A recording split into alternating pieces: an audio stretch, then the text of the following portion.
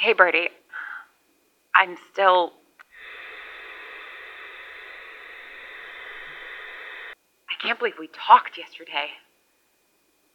It doesn't feel real. It happened so fast, and it still doesn't feel real. But it is real. You're real. You're real, and you can hear me, and I know that we've been communicating for months now, but I didn't realize just how different it would feel to have you responding in real time to me. Is it sort of a cumbersome way to have a conversation? Maybe. But it's still the most scintillating interaction I've had in years. The same message came up a little while after you signed off, which was pretty abrupt, by the way.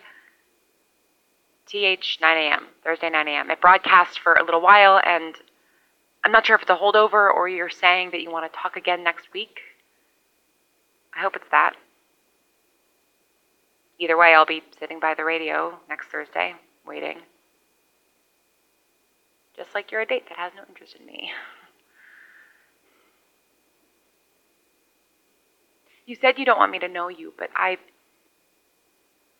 want you to reconsider, Bertie.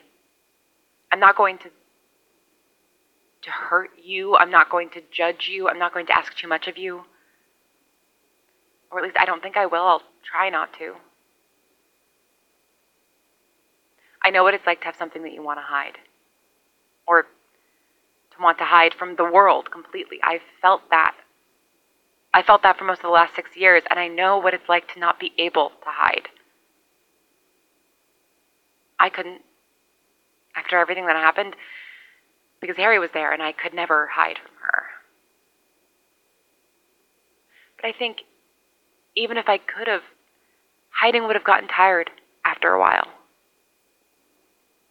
Aren't you tired?